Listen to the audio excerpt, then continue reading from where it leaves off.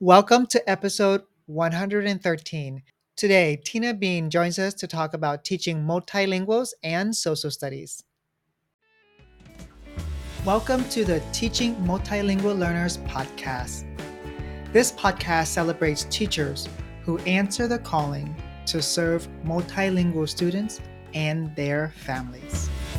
Your beautiful smile, your beautiful life are waiting for you to shine bright. It's never too early or late to start, to rise up and shine. Your beautiful smile, your beautiful life are waiting for you to shine bright. It's never too early or late to start, to rise up and shine. Every cloud has Social studies, like content classes, can pose many challenges to learning. Imagine if I was to teach you about the Korean War using Spanish. Some of you would feel quite prepared, while others of you would feel very petrified. Like me, I'm familiar with Spanish, but my academic Spanish is not the level where it can access rich content about Korean War. I would need a lot of support and a lot of encouragement, and this is exactly what Tina Bean talks about. She's a former teacher, now a consultant and author of two books about teaching multilinguals and content classes. In this fast paced, highly engaging episode, we will be discussing all the ways we can make social studies and really all content instruction engaging and scaffolded for multilingual students. Now, on to today's podcast. I am so excited to have another expert from Silence.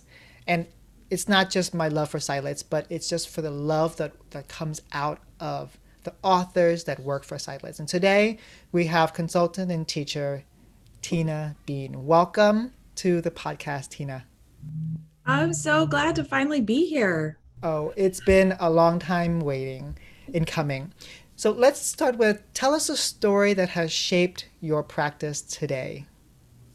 Okay, perfect. Well, how about I tell a really embarrassing one to start with, Ooh, fun. of just my general lack of cultural relevancy and knowledge. All right, just start right off with that.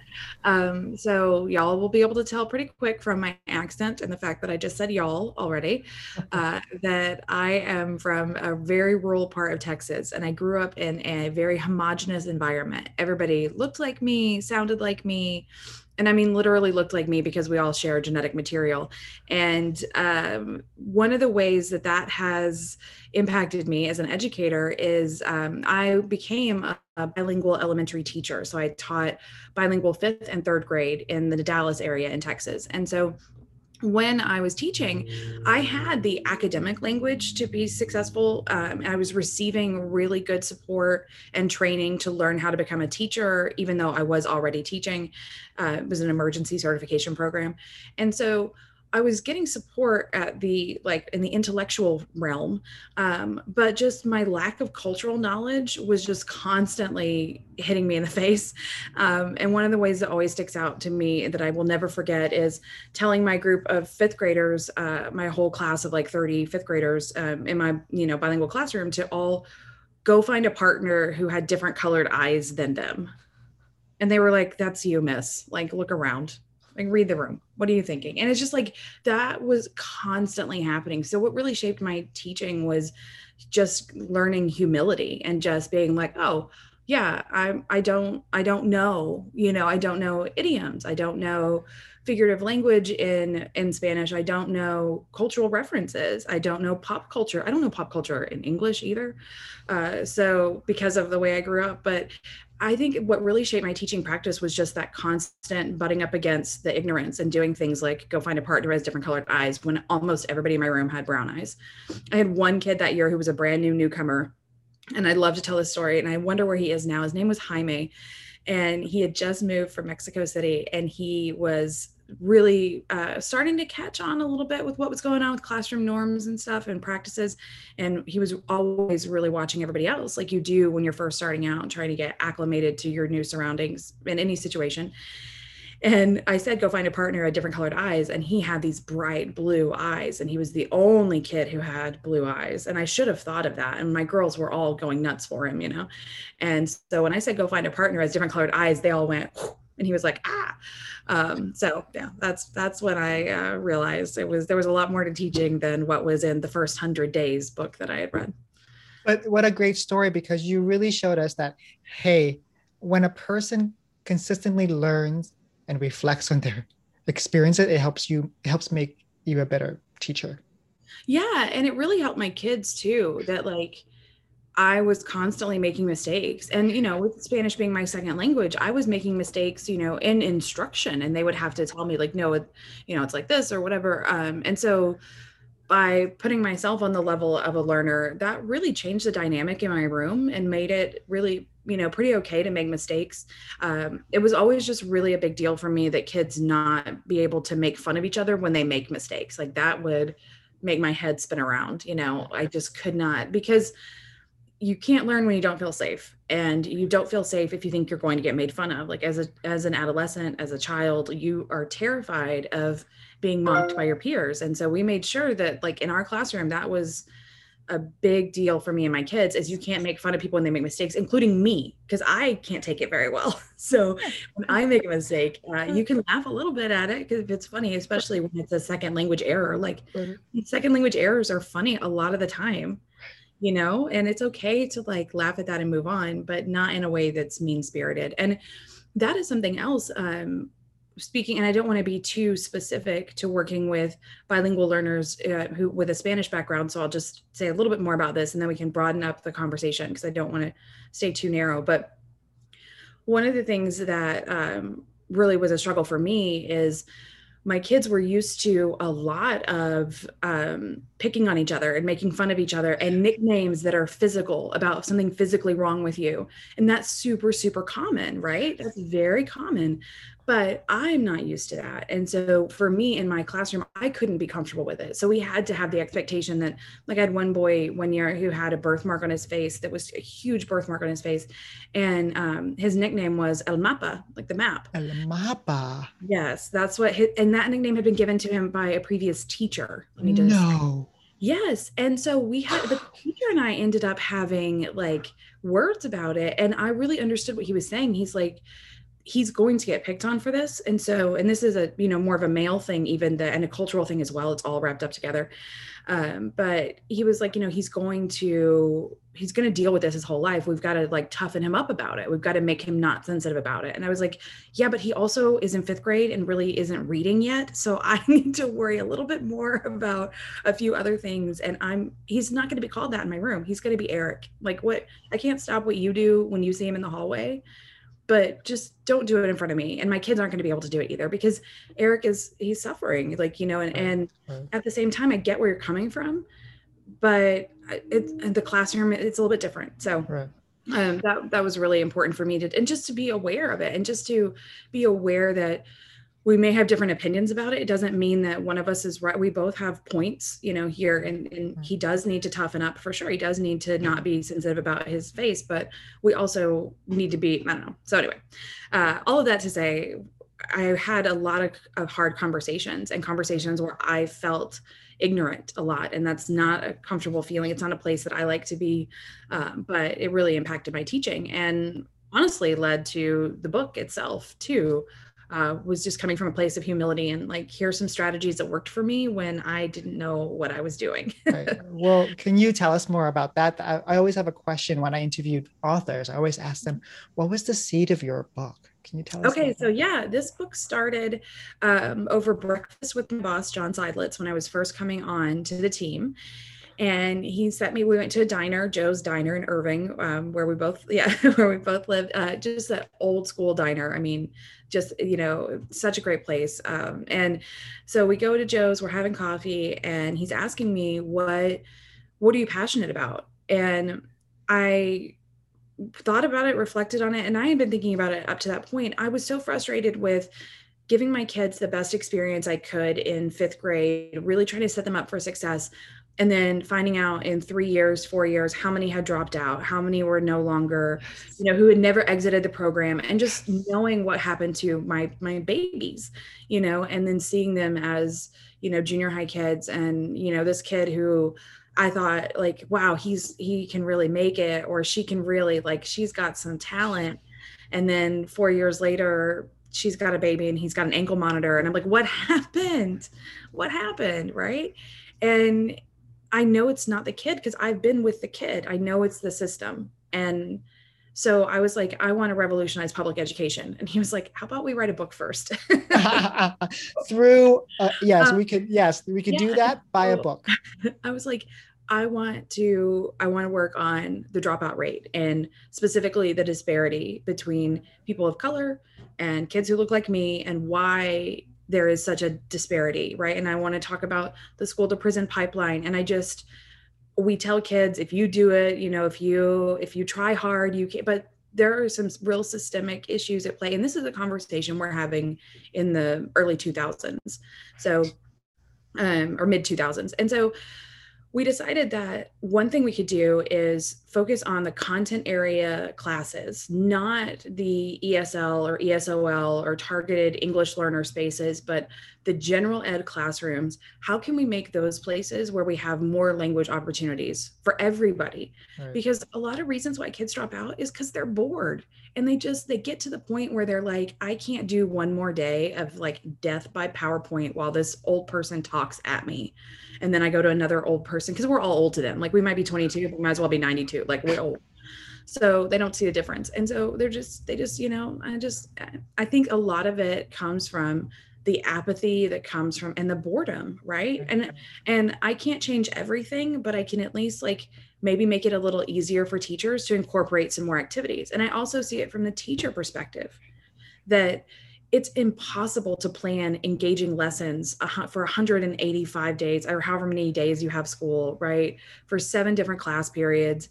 Like, what we expect of teachers is ridiculous. So I wanted also to provide for them some strategies and some easy ways of structuring basic activities that I know they're going to do. Like, in social studies, we do a lot of the raft writing, where it's the role, audience, format, and topic, and you change those around based on the situation or the unit or the content. And how can we adapt that so that there's more language, and so we're supporting all levels of language development? So that's really how it came to be. So I wanted to burn it all down in terms of public education. And then John was like, how about we just start with a book of strategies? And I was like, okay, we'll do that. So that's how it came to be. Change happens in small ways, one seed at a time, one brick at a time. And I love how you talked about you weren't just focused, your books aren't just focused on the language targeted classrooms, so specifically like ESL classrooms or ESOL classrooms, but because those kids are not in those classes for the majority of the day. So they're going to have all this experience in their very sheltered classes. But then when they go to science, math, PE, drama, well, how are you going to support them? And so we say it, your book is Equity in Action. Here is why, because it says that all of us are responsible for all students. So it's not just the language specialist that cares about Jaime. It's me as a social studies teacher. It's me as a science teacher. It's me as an art teacher caring about Jaime and Maria and Lopez, right? Yeah, perfect. Absolutely. So, yeah, I think that's a huge part of it. And I also don't want to come down on, and sound like I am not respecting the challenges or the efforts that teachers have put in. Like, it's so much harder to get kids to engage now that they are so stimulated. When I see the video games that my 12-year-old likes to play and the shows that he watches, like, everything is multi-sensory. It's like a Michael Bay movie all day, every day that they're getting. And then they come to class and we're like, let's talk about these dead people. And they're like, no, I'm good. So we have so many challenges, but we also have a lot of opportunities, because kids are wanting to make sense of the world around them and wanting to ask questions and have conversations. They just may not know it yet, but once you have that kind of dynamic classroom, it also changes the life of the teacher, because I don't want teachers to feel burned out and exhausted and like, why do I come here every day? Like, why do I do this when my kids just sit and stare at me and, look like, yeah, their lights are on, but they're not home, Right. and that's a lot of why teachers burn out too, because they're doing so much of the work. And so with the strategies in the book and in this book and the science book and anything that we do, we're really trying to make sure that kids are the ones engaging in the process, because we know that only the brain that thinks learns, right? We don't learn by listening to somebody else answer a question. That's just not how the brain records and saves information. So this approach that we're trying to do, where we're listening, speaking, reading, and writing more in all the content areas, is also designed to improve the experience of the educator and let them be more of that facilitator that we've been talking about for a while now in education, so that kids are taking ownership and doing that work on their own. And when they do, we end up with 20 different perspectives on this issue, as opposed to 20 kids reiterating the teacher's perspective. You know what I mean? Right. And that's so much richer and so much better for us just as a people Right. to have that, so. Because we sometimes, the way you're talking about it is that we no longer feel like we're cogs in a system, but we actually are practitioners of a craft, of a highly skilled craft, and we love it. Right. Right. Exactly. And I want that respect for teachers in their craft. You can't teach by a program. Not every teacher is different and needs to play to their own strengths. It was so frustrating for me when I was in my first district that I worked with, which I loved. I had a great experience working there, and I'm so proud to have done what I did there and met the people that I met and served the kids that I served. But at the time that I started, I had no idea about education. I had never met a teacher. I thought it was going to be easy. I was going to, while I figured out what I wanted to be and where I was going to go to law school, and I thought it would look good on my applications. But I fell in love with teaching and fell in love with advocating for English learners from the jump. And I was desperate for resources. And so my mentor teacher gave me a book that they were giving to almost every new teacher, that was called Teach to Your Strengths. Mm. Same time. So it was about like how to differentiate your craft based on your own strengths and, the importance of being a professional. And at the same time, our district was rolling out like a mandated curriculum. And I'm like, you can't give me both of these things. Yeah, you can't ask me, just like you can't ask me to implement two different literacy frameworks at the same time, but you are. One person is saying do it this way, and the other person saying it must also be this way. Like, these messages are not, they're incongruent, and I can't resolve this. Like, I can't teach to my strengths and teach your scripted program at the same time.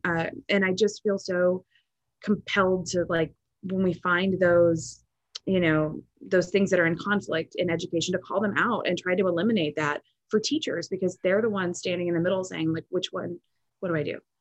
Teach to my strengths or teach your program, which one? So I think there's a lot of that duplicity and the multiple messages that really make it complicated for teachers. So I just have such respect for anybody who, well, anyone who listens to an education podcast, first of all, is awesome, just for the record, right? You've got to be awesome to be listening to an education podcast. And then to be in education, especially working with students, is the most important work I think that we do. It's also the most challenging work. It is the most rewarding, but it's the most challenging. And so I am always trying to advocate when I'm with district leaders or people who are not in education, when I'm on an airplane or at the bar at the airport, let's be real, that's where I like to have most of my good conversations, that I remind people, how much respect teachers deserve. Like, yes, they should get paid more, but they need to get paid more in respect as well. They're already getting paid a ton in karma, but that doesn't really, that doesn't pay your car payment. And also it affects the kind of the attraction of people to the profession. And we want to attract the caliber of teacher that our kids deserve. And so I am just so adamant about giving teachers more than lip service in terms of they deserve respect. Like, we should be providing so much more in terms of resources and financial and otherwise, so much more training, because I find teachers are really always eager for new strategies, new ideas, new approaches and ways to connect with their kids. And I'm just so grateful for anybody who works in this realm with us. I am also grateful for the teachers that actively choose to put on headphones and choose to click play on an education podcast while they could be listening to so many other things. So, do you listen to education podcasts? Oh, I do. I listen to something called Classroom Caffeinated. I listen to Carol Salvas. I listen to Elevation. I listen to something called Brain Waves and Kota Pedagogy one. So I listen to a lot of education podcasts as well. I also go on YouTube on Saturdays and Sundays. I'll do things around the house. I'll go put on Corwin, and Corwin has all of their webinars for free. So I can be watching something about John Hattie or Douglas Fisher, and I'll just be popping it around. I'll be doing chores around my house and learning that way. So it's a special breed of teachers that do this.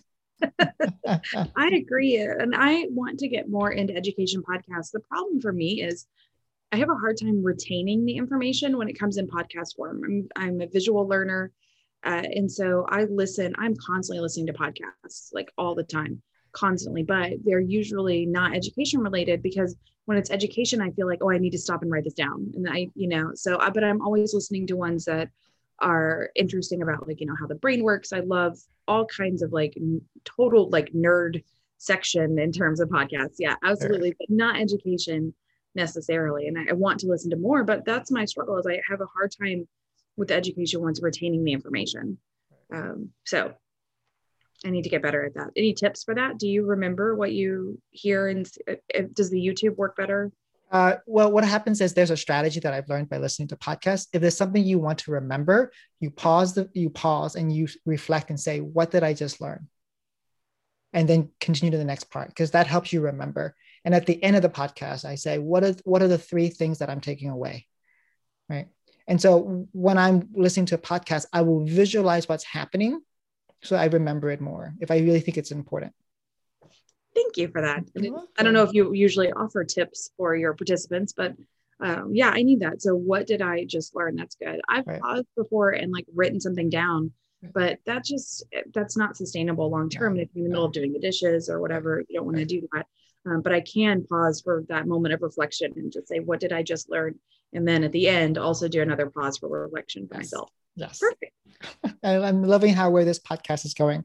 I loved also how you talked about a single message for teachers, because you said there was teach with differentiation, but no, here's a scripted curriculum. And I think that you have a single message in your book. And your single message in your book is that we must have kids do more of the work than us. And you gave us strategies to do that. And I know that teachers will be pausing this video to hear all of your strategies. You have basically, when I look at the table of contents, it's a list of strategies set into different chapters. So the first section is really setting the stage. Would you help us set the stage for your book? So go ahead. Yeah. So, say more about that. Set the stage for the book part, because I don't know that I'm going to be successful. I need a little more. Yeah. So chapter 2 is about warm-ups, uncovering the picture, language anticipation guide, prediction cafe. You have all these things where we're learning about warm-ups, and then another section is about building background knowledge. So those things are setting the stage. Those are strategies that you have. Yeah, absolutely. And so the whole resource is designed around those strategies. Like you said, if you look at the table of contents, it is just a list of strategies pretty much, because what we've done is think about the typical social studies lesson cycle. And the vision was for secondary classrooms, but it works the same for elementary as well. But the vision was thinking about those kids who start to see themselves differently in the upper middle school and then early high school years. Those classrooms were my focus. That's who I was writing for. And in those lessons, normally first thing we do some type of warm up or a bell ringer, something that gets kids just mentally present to do the content piece. Because when they first walk into the classroom, if it's a secondary setting, they walk in thinking about 99 other things besides the content. It is not on their radar at first when they walk in. So the warm up has a couple of objectives. One is to get the kids ready to learn and focused a little bit. And the other is for them to experience a small amount of success. Very first thing, it has to be something that all kids can do and that all kids can do independently. It can't depend on that background knowledge that we'll talk about next. It has to be something they can all do independently and they can all do successfully. So that warm up is just a few minutes. And then the building background is where we do kind of activate any prior knowledge and see where any gaps are and get into more activities that generate. What I love about our building background section is it's focused on finding out what your kids already know and celebrating that. And so before we're talking about new content, we're talking about what do you already know? Like let's acknowledge what you're bringing to the table. And the reason that's so helpful, both in the warm up and the building background, there's a lot of talking between the kids. Yeah, lots of talking. Now, not all the time, because sometimes on some days, like depending on, the barometric pressure or the lunar cycle or whatever, sometimes you want quiet. So we definitely have quiet activities as well. When you just can't even with their precious voices, there are definitely warm-ups and building background for that. But during building background, you can usually have this experience of this peer-to-peer communication that is so much more powerful than adult to student communication. Because when I talk to my kids or to a group of teachers, I'm standing at the front of the room, they are seated, you're in a position where you're like above, literally, your eye level is not the same. And especially with kids, that just contributes to the power dynamic that they experience. And you're an authority figure and your message comes through the brain differently and is not received the same as a peer. So that's why the kid next to them can say something that you have said 3 times and they haven't gotten it and you've said it 3 times and then the kid next to him says it and they're like, oh yeah, I totally get it. And then you're like, what? I just said that. How did, and it's because it's peer-to-peer communication. And so we want to take advantage of that in the building background part and have students really share what they know with each other before they get into the new content piece. And so that's really important because we think we know where the gaps are in their understanding, and then we'll be shocked because, like, for example, I was working recently with teachers and I was doing something around the 1980s, and there was a group of teachers who seemed way too young to be so good at what they were doing. And it was because I was like, how do y'all know all this? And it was because they had watched Stranger Things on Netflix, right? And it was like set in the 80s. And so I have not watched that show. I can't do scary TV. I don't understand how people can do it. I can't handle it. It takes years off my life. I don't enjoy it. It's not pleasant. It hurts me physically. So they had watched Stranger Things and they had all these 80s references that I was prepared to teach them. But if I hadn't had that conversation and done that activity, we did a list, group, and label. If we hadn't done that activity, I would have assumed that their background knowledge was different than it was. I just didn't know the show had just come out. I didn't know that was going to impact my practice. And I've noticed as I continue to do stuff around the 80s that people do have more knowledge because like the 80s is cool right now, so we're seeing it on TV and stuff. So that's why I think those 2 steps are so important, like a warm up that helps kids feel, okay, I can do this. Like no matter what else is going on, at least in this classroom, this teacher like is meeting me a little bit where I'm at. I'm going to experience a little bit of success. And we're really just trying to keep them hanging on like from one component to the next, like do the warm up. Okay. Do the building background. Okay. Now we're into the lecture part. We're getting new content info. That's the hardest part of it, right? Is getting them to be engaged with that new material. So before we do that, we're going to have them experience success and show what they know and get that opportunity to collaborate with, a couple of peers. And then we'll do the hard part of giving them the new information. Right. I think that's so key because all learning is social. That's what Bukowski said. And you're tapping into student social nature, right? I have learned that one of my biggest epiphanies about education is that kids don't come to school for us. They come to school for each other. And they just happen to be forced to learn to hang out with their friends. If not, they just come to school to hang out with their friends. So we have to turn our instruction to be a social learning experiences. And your first 2 suggestions, which are warm-ups and building background knowledge, really go back to saying, kids, what do you know? Let's talk about it. Can you talk more about one of the 3 strategies here in the warm-ups? I love that, the uncover the picture, language anticipation guide, or the prediction cafe. Oh yeah. So let's see, which one should we talk about? there's so many options. I think I will spend just a second talking about the Prediction Cafe, because it's the only strategy in the whole book where you have to make copies of something first and cut it apart. It is the most highly like needy, I guess, or demanding activity, because you do have to cut strips of paper apart first. That is the only strategy that involves that level of prep. And that's intentional as well, because these strategies are for all kinds of different teachers, ones who are brand new and just need any ideas. I'll take whatever you got, just bring it to me. Teachers who have tried, the usual, the raft and they've done a couple of DBQs and a couple of other social studies type things, but they just want a few more ideas, like maybe they haven't seen Prediction Cafe. And then for mostly though, it's for the teacher who's totally burned out and is just teaching the same way they've been teaching for like 15 years and just feels like, listen, the kids don't care, so I don't care either. That kind of attitude.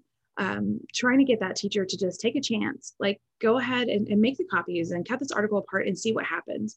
And what I love about Prediction Cafe is, because it's a warm-up, there is no right or wrong answer. You are basically, what happens is we take a news article and we cut it apart into individual sentences or a couple of sentences. The different pictures are cut out, the captions are cut out, and then every student gets a piece of paper. And if I have newcomers or beginner English or beginner language learners, they will get the picture, right? So that they can use that and not have necessarily the literacy piece if they're a brand new newcomer or a beginner in their language acquisition in this particular language. Then we give them the picture. Otherwise, you can have anything, the title, whatever. And you walk around and meet with like 2 or 3 at most different partners and just have a conversation where you say, mine says this. The other person says, okay, well, mine says this. And then based on our cards, I predict. Based on our cards, I predict. And that's it. And then by the time they sit back down, they've got a little bit of knowledge about the article, but they don't read the article. And this is the other part too. When they sit down, teachers are like, okay, well then do they read the article? Do they annotate it? No, we don't have to annotate everything. Like you don't just put your highlighter down and walk away. Just don't even tell them what the article is about. Just move on, because that makes their brain go, wait, I didn't finish that. But what was I right? Because the brain loves to predict. It actually is the same as gambling. It's what your brain is doing. It's like the same as if you were you're playing. I'm not good at gambling. I don't enjoy it. It's not my thing. It just seems, I don't know. It's not my thing, except I like roulette. Roulette's okay. So imagine that you like put, $1 on black and then walk away and never know if you got it or not. Your brain can't stand that. And we can do the same thing, not turn our kids hopefully into gamblers, but do the same thing with the Prediction Cafe. And they wonder, well, what was that about? And then of course the article is somewhat related to our content for that day, but that article is not the content for the day. They don't even get to read it. You don't get to. You can't have this article. It's special. You don't get to know. And then they will actually kind of want to read it, So that's why I love Prediction Cafe. So it is worth going to the effort of cutting the pieces of paper apart and distributing them throughout your class. And that's the only one I think that requires even copies. Right. And it's really easy. We're just cutting out an article. We're not writing the article. Yeah. And this can be differentiated for beginners. We might say, here are 3 images are connected to the picture. I want you to talk to your partner about, what do you predict? This is my picture. That's your picture. Let's make a prediction on what these pictures together mean. Right. And so we've got sentence stems we're using those structured interactions, and everybody just talks to 2 or 3 people, and then they sit down and we make a few predictions. And then I, usually would end up in the lecture telling them things that came from the article, but it's not directly tied to the content even. It's just to get them a little bit excited, a little bit engaged, and up and moving and talking right away. And then they sit down and we do, the content piece. But first they get to talk and move around a little bit. So that's why I love Prediction Cafe. I think it's worth doing. It starts to stimulate, it starts to engage them right away.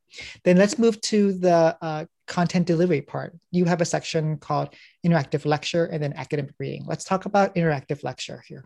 Yeah, so especially with social studies, there will be a direct teach piece. It is generally information that students have not heard before often. And so it's essential that we do direct instruction. It's essential that we, and so many of our assessments, so much of their AP testing or their EOCs that we have, our end of course exams, so much of their testing that's standardized is going to measure their knowledge that we need, knowledge about topics that we have to lecture on, basically. So one of the first things I tell teachers when we train on this resource is I am not here to take away your lecture. So don't worry about that. You don't have to, protect it from me. You must give direct instruction. I get that. But if it's not interactive, it's not effective. If it is just you, like I can do, like bloviating for an hour, no one's going to remember anything. They've got to, exactly like you're saying with a podcast, pause and say, okay, what did I just hear? It's the exact same thing. It's like you're delivering a live podcast when you're lecturing. If you don't pause for that reflection, then there is not retention. And so and I just think that these long lectures, that's when kids are close to dropping out. That's when they're like, you know what, I can't listen to, I can't do this anymore. But when we do a lecture that's interactive, there are very simple things that we do to make it interactive. Like literally one of the strategies is point and talk. That's a strategy. Think about what you're going to point at before you start teaching. Have it ready. Point at it while you're teaching. It's not even like, I'm not trying to make things complicated. I'm trying to make them effective. And so point and talk and turn and talk and do a quick draw where they do a non-linguistic representation of what they're talking about and share about it with a partner. Those are all the strategies in the interactive lecture, because you are doing a lecture. You're not going to pause to do a structured reading or writing activity because this is the lecture piece. This is the direct teach piece. So how can I still make that interactive? And the turn and tell 5 gets you that same experience. It's turn to the person next to you and for 5 seconds, tell them what we're talking about.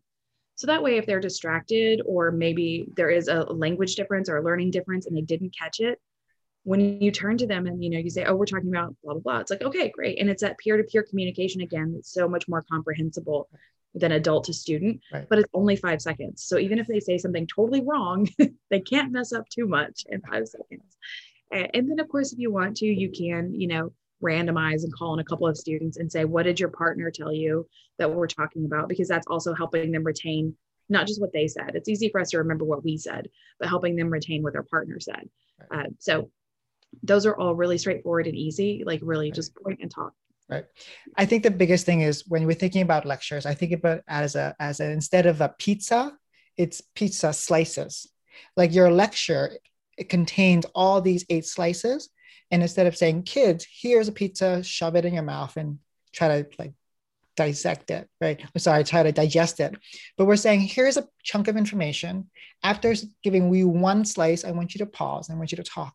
I'm going to give you a very quick structured activity to do to make it, to allow you to process the information, to pause, take a deep breath, speak in your home language, to say what you've learned, what you're disagreed with, what are your opinions about what was shared, and then that we can move on to the next part.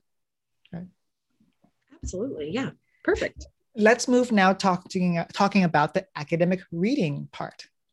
Oh, yes. So this part is so much fun and it's so stressful too, especially working with content area teachers at the secondary level. Most of the time, they did not choose to be reading teachers. They may not even like reading themselves. They may not have had strong, good reading experiences. I think about when I work with a lot of career and tech teachers who, teach things like automotive or graphic design or cosmetology, and we don't think to necessarily read in those classes. And so one of the things that we do in every resource that we have, whether it's the social studies, science, or someday soon to be math, when we're done with that one, they are all focused on having our kids have more opportunities to read that are authentic and connected to that content. So not just reading for reading's sake, but reading in your content area. So our students become literate in that content area. And the way that we read in social studies and what we read in social studies is different than what we read and how we read in language arts. And it's different than it is in science. And so for each of the content areas, we want to invite teachers to design that academic reading in a way that fits with your content. And it's not about overall literacy. It's about having them become more literate in that specific discipline. So I understand the challenges of teaching or using a reading in the secondary classroom and social studies. And I get why so many teachers kind of have a don't ask, don't tell policy, which is like, I don't ask you to read, you don't tell me that you can't, and everybody's fine. We're just going to watch a video. But that when we do that, we're just we're just, as they say, the idiom goes, we're just kicking the can down the road. We're just, this student, if I'm teaching fifth grade and in fourth grade, the student didn't grow in their overall literacy or in their content literacy, and I don't help them in fifth and nothing happens in sixth and seventh. Okay, now all of a sudden this kid's an eighth grader whose content area literacy is still on the fourth grade level. And now it's a real problem. And if I'm an eighth grade teacher, I don't necessarily have second, third, and fourth grade resources at my disposal. So can I do a shout out for a free web? Okay. And I'm sure that some of your listeners, watchers, readers, do you have a name for your podcast fans? Oh, you need one. You need something for that. Listeners, yeah. Yeah, your listeners, right? But they need, I don't know, we need something for this. We need some type of name. I'll work on it. There should be a t-shirt or something. I'll figure it out. But I totally forgot what I was going to say. What was I going to talk about? Reading. Yes. Okay. So the website is commonlit.org. Have you shouted that out before? Okay. So commonlit.org added a whole bunch of stuff this summer, and they even have a curriculum now. Lots of translation options, lots of different texts. And so that's what I use most in the secondary classrooms for reading activities in social studies, because kids can be all reading around the same theme or the same unit or topic, but one student can have a poem on a fifth grade level and one student can have an essay on a 12th grade level. And it's not about, they're different genres and they're different texts. So it's not saying, oh, we have the same one, but mine's shorter, or his is, how come I have to read more, because the kids have those 3 favorite words. That's not fair. So when we have those different types of genres in that same reading activity, it makes it easier to differentiate without it being obvious. Because sometimes when we just simplify, it's like, oh, I see that you just have 2 paragraphs and this person has 4, but now we're just doing totally different readings. So that's my favorite resource there for actually finding text you can use. Right. But I think the most important thing about academic reading and social studies is just to do it. Just to actually do it is the most important thing. And to understand that, yeah, kids are on all different levels, but it's essential that they grow in their content area literacy, and there's just no way around it. So we've got to have some strategies to make it more comprehensible. So we do have a couple in the book that focus on like annotation, or, how do we use native language text effectively, but mostly just giving kids that opportunity to read and to help them, experience success in reading, because sometimes they haven't had that for years. Right. And I look at myself and I think about, oh my goodness, my diet of content that students are learning, very little is lecture. Most of it videos. I'll have like 2 articles a unit, right? And that sounds like not a lot, but the reading that they're doing is intense. So let's move then to academic writing and academic conversations. We only have a few more minutes before you have to go on your flight. All right. So let's talk a little bit about the reading, the writing and the conversation. So I think in the book, I may have put writing before conversation, even. You did. Yeah, you did. Yeah. And that's not for any particular reason. The reading, the writing, and the conversation all kind of go together. Right. But I just want to highlight a couple of quick things from writing and conversation. One would be on the writing strategies. We do this one called Fortune and Misfortune, which is my very favorite thing to do in social studies. Basically, around the unit or the topic or whatever your content is, students work in teams to generate positive and negative scenarios connected to that topic. So my favorite one to do this with is the Oregon Trail, because the Oregon Trail in the United States was such a big deal. It was like the big mass migration of people out to the West, and kids love it because lots of stuff happens, like lots of dysentery, lots of death, and they're morbid little creatures. They love this. And it's just a really interesting time period. And so they can write something positive that would have happened would be we might, come upon a herd of deer and we might actually get some meat. And something negative that would happen would be like, Uncle Jimmy gets snake bit, as we would say where I'm from. He gets snake bit. It's a verb.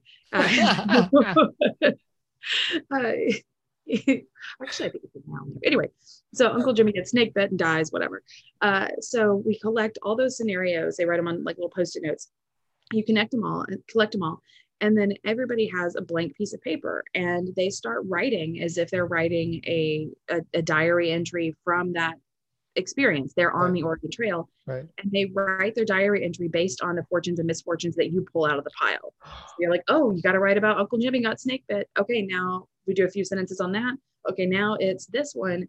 And I love that strategy because one, if the kids' answers aren't very good, I can lie and like make up what I want because they don't see it because you collected them all. That's So right. like, oh, yeah. So you can kind of save them from themselves if you need to. But everybody ends up writing way more than they would have on their own. And it goes really fast. But everybody's writing is different. And it's so fun for me to see 20 different takes on the same 5 events and the way that their voice comes through. And in that activity, all languages are welcome. Whatever comes out because you're doing a quick write. You shouldn't censor yourself. I mean, not like Eminem level of censoring. I mean, no profanity, but in terms of a mix of languages, absolutely, that's great. It shows me how your brain was working, while you were writing this. So I love that it takes the pressure off to do perfect writing. You're not writing an essay for English class. You are on the Oregon Trail and you're sharing your experience, and whatever that looks like is what it looks like. Right. I love that. You're making reading, writing, learning so easy and low risk. Exactly. And then one of the conversation strategies that I want to highlight is T-chart, pair, and defend. So you take a controversial statement and you make a T-chart about why it's true and why it's false. So, just like a pros and cons, we call it a T-chart, but it could, pros and cons list, basically positives and negatives, affirmative and negation. And we go through and make like 3 reasons why this statement's true, 3 reasons why it's false. And then the kids are paired up and they're assigned one side of the argument. And they can read the chart verbatim or they can put it in their own words, but the chart has academic language and it uses complete sentences so that our newcomers, beginners, and students at intermediate levels of proficiency can be just as successful. And everybody's welcome to just read straight from the chart. I let them go through it twice. So I have them with one partner they start with, and then I rotate half the kids around and you get a new partner, but you stay in your position. So if you were positive, you stay in place. And then the people who are assigned negative are the only ones who rotate. And so then kids go and find a new positive, and they stay in the same positions physically. So positive stays on the left, negative stays on the right, or whatever. And then I tell them do the same thing again. Negative, go find a new partner. Positive, stay where you're at. And this is the third time now that they're going to talk. Before they can start talking, I make them switch places physically and on the chart. And it blows their mind because, wait, I just argued the other side twice. How am I now going to advocate for this? And that's where we learn to appreciate multiple perspectives and understand that you can articulate it without believing it. And understanding it doesn't mean accepting it. It just means understanding. And that's what discussion is all about. And then, and only then, after they've argued for both sides, do they get to sit down and have their opinion. But you don't get to have your opinion until you're informed. I wish I could do this for all of social media for everybody. And you know how I feel about social media. And that's why I don't really do it, because everybody's got opinions and I don't know that anybody is informed. But at least in our classrooms, we can, solve for that. So that's why I love that activity, is you do sit down and have an opinion, but only after you have articulated both sides of the argument. And it's another way of structuring conversation, which then helps them in their writing, which is a scaffold, a doorway to writing. Let's end the podcast with assessment. We have like a few more minutes, so let's few seconds. What would you talk about assessments? Because assessment is so different based on your scenario. So it's hard to do a chapter in the book that is general enough, because everybody's forms of assessment are different. Right. So what we focused on were just 3 things. We talked about just accommodating testing in general. What can that look like? How can you make it possible for an intermediate English learner or any language learner to explain what they know in this format, when it's mostly going to be reading and writing and it's all language based? How can we accommodate what's available to us? And again, that's different based on different countries, different states, different programs. So there are only a few things you can say in general that are helpful there, like having a student have their own native language resource they use from the beginning of the year and being comfortable with that, those basic tips. We also talked about adapting any type of assessment that has students compare 2 different documents. How can we make that accessible? What are some other performance tasks we can do that are more accessible? And just in general, how can you better support all kids when it comes to assessment, and recognizing that standardized assessment is not an accurate reflection of the student's overall understanding. And then we just offer 5 things you can do instead of the section review at the end of the chapter, because I was really bad in the classroom about just saying, oh, well, there's like 5 questions at the end, pick 2. And that was my idea of like making it exciting, and it's still not very exciting. So different ways that we can get students to show what they know, but also understand that their expressive vocabulary is not going to be a reflection of their overall cognitive ability or their understanding. And knowing that this assessment is not the be all and end all, even though from your administrator's perspective and your data talks, it feels that way. The reality is there is so much more happening in their brains than they can show on that test. And that's why we have got to have so many opportunities during the lesson cycle for them to listen, speak, read, and write and show what they know outside of that assessment window. So they know that I did really well on my T-chart pair defend yesterday, and my academic reading assignment, I did well on that, so maybe I didn't do as well on the standardized test, but I have experienced success in other ways. And that all brings us back to bringing down that dropout rate and or burning down public education in general. That's my plan. And with that. Okay. Let's end with traffic light teaching, which is red light is something you ask teachers to stop doing. A yellow light is something you ask teachers to start doing. Like when you get to a yellow light, you start slowing down. And a green light, what is something they should be doing already? They're already doing, and you encourage them to keep on doing that thing. Oh, that's great. Okay. For red, stop doing round robin reading. Stop it yesterday. Stop it now. So why is it even called round robin reading? But round robin reading is where you have one kid read out loud while everybody else prays for the sweet release of death. And then you switch to another person and then another person, and everybody mispronounces everything and everybody is stressed. I remember, and I'm an excellent reader, but I remember reading out loud, I would have an out of body experience. I would full on disassociate because I was so nervous, right? When you're in that state of disassociation, when you're having out of body experience, you literally cannot learn. Your brain shuts down, your amygdala makes it's all fired up. You can't learn. Round robin reading has the unique ability it's bad for everybody. It has the ability to terrify kids and bore kids. And when you're bored, you cannot learn. And when you're scared, you can't learn. So choral reading is fine, having everybody read out loud, or you read out loud and then you pause and have everybody say the next word. Choral reading is great. Round robin reading is not okay. It's fine if you did it up until now. If you didn't know any better, that's fine. But stop it. Stop it now if you do, please. It's terrible for the kids and you hate it too. So don't do it anymore. But choral reading is fine. Please start giving yourself credit for what you're already doing. I don't think that teachers have been able to do that over this last year. This was all chaos. I don't even know what happened. We're all in shock from what we've all been through as a collective traumatic experience. Start acknowledging that the fact that you're still here and listening to educational podcasts and getting ready for school year, like start giving yourself credit, because there are going to be all those things that come at you during the year when the two programs aren't in alignment, or this kid, no matter what you do, it's not connecting. That's going to happen. So start now with recognizing what you're doing and giving yourself credit. And then when it comes to keep doing, please keep doing this job. Please keep being a teacher. One, we desperately need you and your expertise.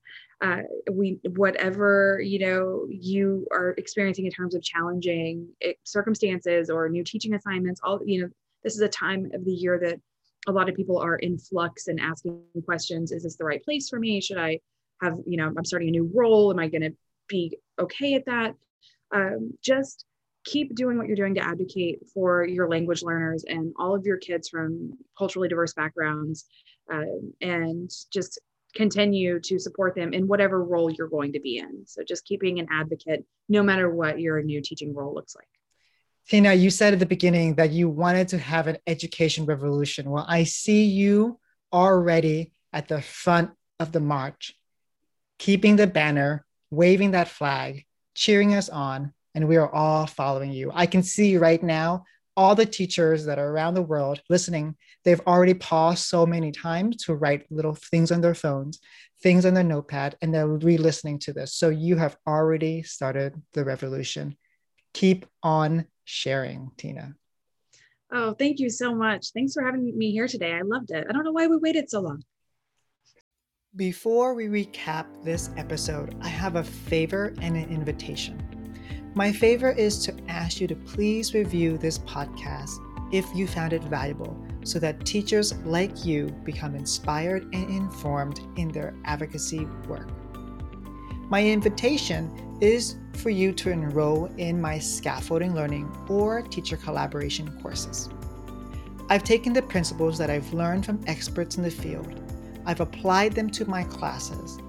I kept the things that worked and am sharing all of them in these courses. I hope you consider enrolling. Now, onto our recap. I think Tina's central message is that all students can learn content if we make it engaging, and engagement often involves students speaking and interacting with each other. If we can make it engaging, students will learn.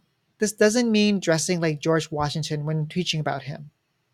It means creating activities and learning experience where students are interacting with each other.